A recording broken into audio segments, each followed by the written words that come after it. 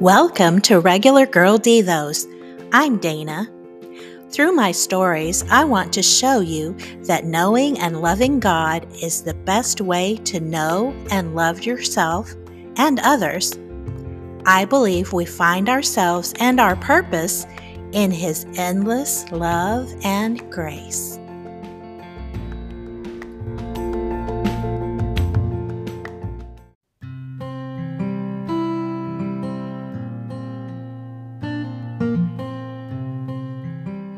Grief is complicated and one of the most difficult experiences everyone has in common. Yet we don't always recognize how grief feels.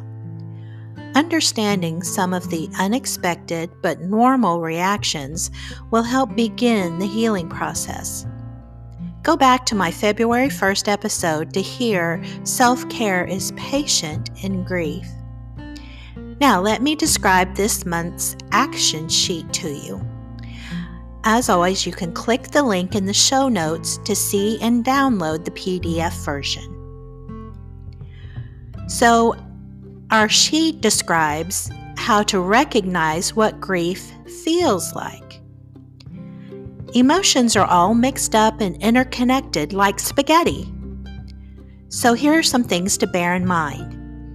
Your experience will be as unique as you are. Healing doesn't happen in a particular order. When you're grieving, feeling kind of crazy is normal. Give yourself space and permission to feel, express, and process your emotions. Be kind and patient with yourself. There is no time limit. And finally, get help if you feel overwhelmed. Another section describes your emotions, the different emotions you may feel.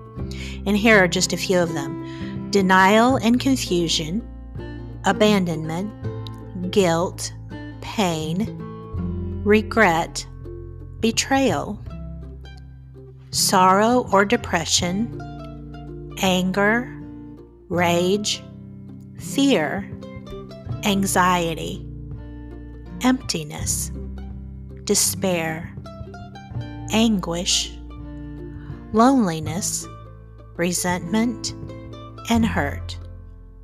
All of these are normal. Some of the physical symptoms can include not sleeping, loss of appetite, social withdrawal, panic attacks, and no energy. Also, all of these are normal. Our scripture is Romans 12:12. Rejoice in hope, be patient in tribulation, be constant in prayer.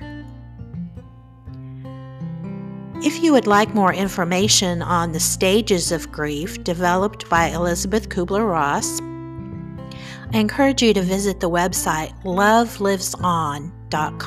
They do a great job of explaining everything for you. And I want you to remember, God is with you in each step, one day at a time. Clara Hinton wrote in Hope 365, "Do you know that hope never dies? Not completely. There is always a tiny flicker of hope sitting deep within your heart, just waiting for the right moment to fan it into a flame."